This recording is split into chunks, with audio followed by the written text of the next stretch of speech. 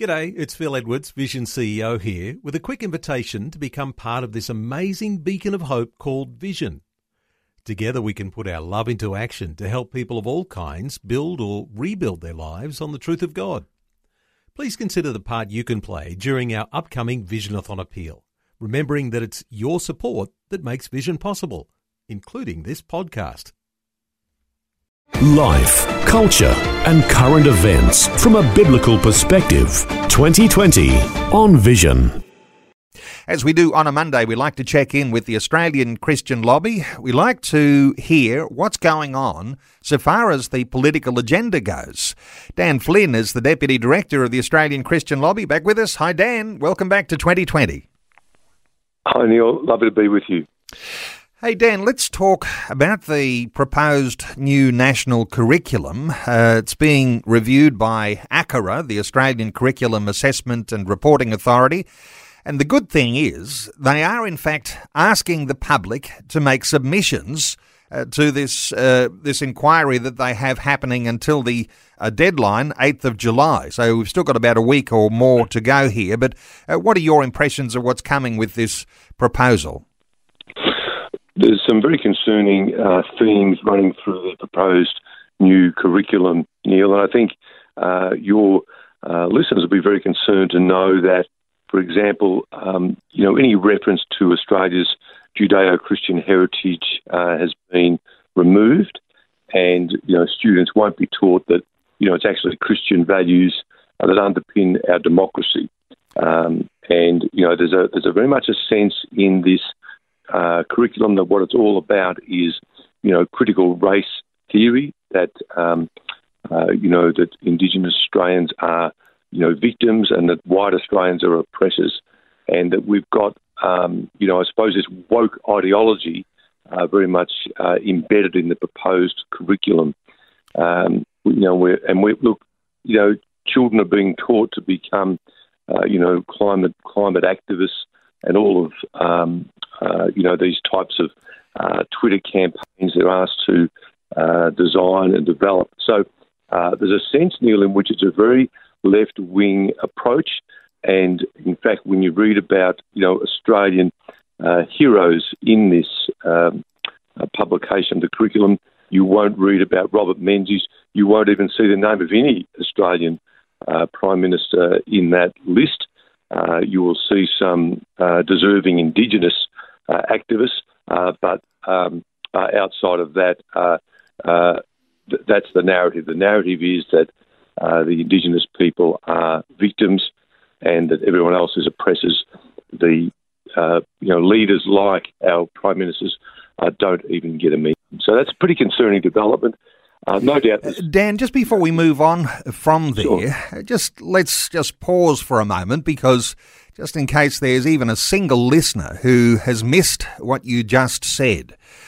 When you say the idea of removing references to Australia's Judeo-Christian heritage, and as you do say, replacing a lot of that historic content with a revisionist way of looking at Australian history, a very woke way of looking at Australian history, technically that means, and I'll just get your opinion here, that means that an Australian curriculum will actually reflect lies about our past, replacing the truth of the historic Judeo-Christian heritage with lies about the past. Is that really if we boil it all down, is that what we're talking about? Substantially lies by omission. So when we omit to tell that important part of the story, the way that we were founded, the Judeo-Christian and development of the early churches and the influence of the churches, the positive influence of the churches, that's a lot of omission. And so that presents to impressionable students a view that the Christianity has not been a force for good in Australia, that Western democracy, has not been successful, and it really amounts to imperialism and colonialism and slavery. So they're the sorts of themes here. Does it lie? It probably does, but a lot of it through omission, and the omissions are quite glaring.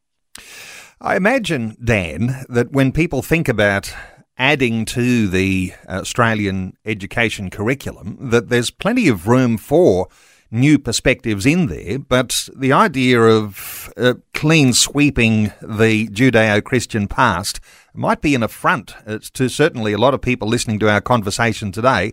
I guess as a Christian, when you look at these things, you're not objecting to the idea that there might be new things added, but when you're actually sweeping away the Christian foundation, that actually does, in fact, give a false impression, doesn't it? Look, it absolutely does, and this is not merely a Christian perspective. Even the Education Minister, Alan Tudge, said of this new curriculum that it doesn't encourage students to value the rich, egalitarian, free, liberal democracy that Australia is today. He said, Alan Tudge, the Education Minister, said there's almost nothing positive said about Australia in this document. And so that's quite a shameful thing. And, all we would ask, and we would ask people who make submissions to this, is that there be a balanced view. There's obviously parts of our history that aren't great, but there are parts of it that are great, and we should hear both, and students should not be given a left-wing view of history as though it were the only view. Dan, we've got the Federal Education Minister, Alan Tudge, and I think, we're going to agree those are good insights, and he's given a warning there, but of course, there are education ministers in all of the states and territories, so there's an awful lot more education ministers in play here who'll have a say over this curriculum, aren't there? Oh, that's right. It'll be heavily contested, both, from a conservative perspective. Some states will have conservative education ministers, most will not. And, this is a political arm wrestle, if you like, for the minds of our children. So we are grateful that they've opened up for some submissions. Neil will be putting something out either today or tomorrow for a landing page and a way which people can be informed about what's going on and make some submissions to ACARA, the Australian Curriculum Assessment and Reporting Authority, so that, regular people, mums and dads whose children are being educated can have some input into this process. We hope that's available either later today or tomorrow. Okay, so I guess a little patience required here. If you go onto the ACL website, that landing page might not be there to go to straight away, but you're encouraging listeners today to participate in what will be an email campaign, and your website will have the details. So later today or tomorrow, little pressure on you there for listeners who are listening to us now to perhaps be a little patient, but today or early tomorrow, your ability to participate in that email campaign. Now, just over a week away before the submissions will close. So you're encouraging people to actually make their own submission. What would you say they should include in a submission, Dan? We'll give them some aspects, but obviously people should refer to the fact that Australia's Judeo-Christian heritage, those references have been removed. The fact that critical race theory, that everything is racist, is embedded in this education, and, that invasion, dispossession, describe Australia's history as a one-sided view. Those matters ought to be addressed. I think those who make their submissions, it'll be crafted in such a way as the federal and state education ministers will get a copy of their submission, so it won't be just put in a box somewhere, not read. It will be broadly dispersed to people's elected representatives. Okay, acl.org.au, monitor that to participate in that email campaign. The other thing people can participate in is some action around the Religious Discrimination Bill. We often talk about religious freedom on this program. You're continuing to lobby MPs to make some progress with this Religious Discrimination Bill. What's the latest you're thinking that listeners can participate in, Dan? Well, there is a petition at the website, the Australian Christian Lobby's website, to ask the Prime Minister to take action to protect religious freedom. That has now had over 20,000 signatures, and that's a great support to us, Neil, as we speak to particularly the Attorney General, Michaela Cash, who has carriage of this. We have had a meeting with her and other faith groups as well. She's indicated that there will be a fresh bill before the Parliament by December of this year. So groups like ourselves involved in discussion about, well, what do we think are the critical issues here? And Neil, we still think it's critical that people can make, reasonable statements of belief at their workplace or in public on social media without being disciplined for statements that are said to make their workplace unsafe. So it's important that people can express their faith, and that we think is probably the major focus of this legislation from our perspective. Okay, and now already over 20,000 signatures on that online petition. You'll be able to find it. There'll be a link on the ACL website, acl.org.au. The Babies Born Alive bill, George Christensen's bill, any thoughts on an update as to how things are going with that debate? Yes, look, George Christensen was expected to have actually tabled the bill in Parliament in the last sitting week. However, there were leadership machinations, as you all know, in the National Party, and Barnaby Joyce became the new leader of the National Party after a spill of the numbers, and so that obviously George Christensen, being a member of that party, was, I suppose in some sense tied up with that. So the delay now is that it goes off to the 9th of August and is expected to be tabled then. Your listeners may recall a couple of things, Neil. This bill, the objective is that medical practitioners will provide appropriate care to any baby born alive as a result of a failed abortion, if I can put it that way. And there was a question raised by the Ministry for Health as to whether this bill would in fact conscript doctors to provide a service, which is not legal under our Constitution. And so there is legal advice that I have been privy to that will support George in this. And so George will no doubt be out and about with a legal opinion as he sort of counters perhaps a perspective in the Department of Health that's not supportive of his bill. So this remains contested, but there can be no greater sense of our value as people, really, Neil, and how we treat the most vulnerable. I think any child who's born alive in those circumstances demands our love and care. Well, George Christensen certainly proving himself as a real champion for the unborn, a pro-life campaigner. Hey, let's give some attention to the Truth of It live tours that have been going on, a tremendously successful tour in Queensland. Your chief, Martin Iles, standing up before people and just a rock star reception wherever he went. I think it's like more than 7,000 people in the state of Queensland turned out to see Martin Iles and the Truth of It live tour. And, of course, next leg's about to get underway in Western Australia. What is to come, Dan? Well, that's very exciting, Neil. The Martin himself, wouldn't speak in that way. He's very sort of he's quite humble in his approach to all of this. But the reality is, I think that he's speaking about worldview and about faith relating to everyday issues that people face. And I think that's really resonating. So, yes, we have a meeting coming up in Perth on the 22nd of July. Quite remarkably, over 2,000 people have already registered for that event. I think the venue holds 2,500.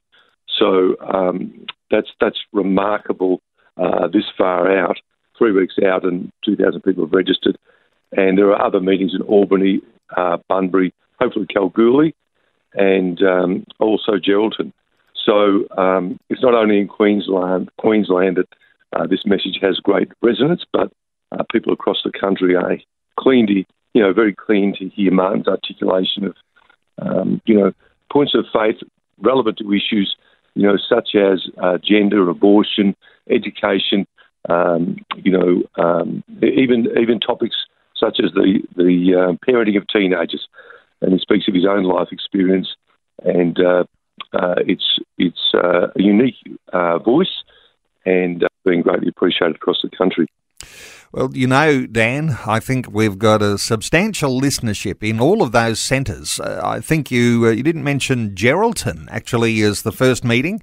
Saturday the 17th of July, the Perth meeting, 22nd of July, and there's also some dates already in place for Albany, for Bunbury and for Kalgoorlie. And as you say, over 2,000 people having already registered for the Perth meeting. So I hope you've got a few plans to upgrade the venues as you basically sell out. I mean, they're free seats. I mean, this is the idea, isn't it? Yes. You do have to register, but it is free to attend. And so that's absolutely correct, Neil.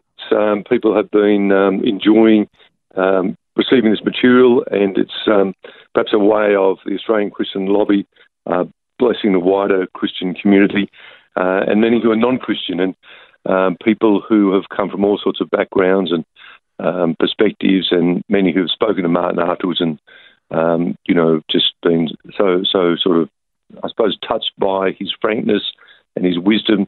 And I think particularly Martin, being a man in his early 30s, sharing such wisdom is a real blessing, and particularly to the younger people who have really been flocking to these events.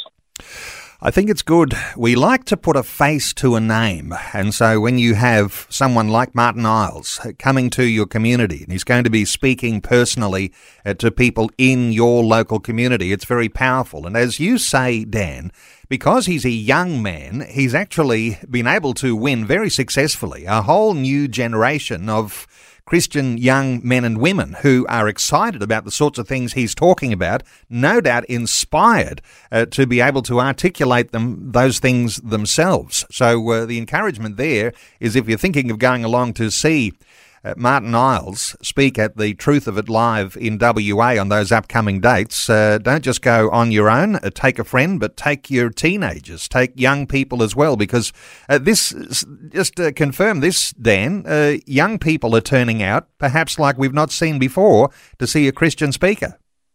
Oh, that's absolutely true. And look, I was with Martin in Mount Isa 8 days ago, and a mining town, but it brought out the young families. The young families absolutely loved it. Those concerned about educating their children, and you can't get a more Aussie place than Mount Isa in Queensland, and even in that rather small area, there were a couple of large congregations in different denominations hearing Martin on that Sunday. So, really worth getting along. Very much encouraged. Dan Flynn, no doubt, when people turn up to some of these events, when you're there, they'll be wanting to put your face to your name too, and if they have an opportunity in a socially distanced way to make a great connection, that would be wonderful. Hey, Dan Flynn, Deputy Director of the Australian Christian Lobby, let me point listeners to acl.org.au. Whether it's the national curriculum or whether it's issues around religious freedom, there's things you can respond to today. acl.org.au. Dan, thanks so much for the update today on 2020. That's my pleasure, Neil. Thank you. Thanks for taking time to listen to this audio on demand from Vision Christian Media. To find out more about us, go to vision.org.au.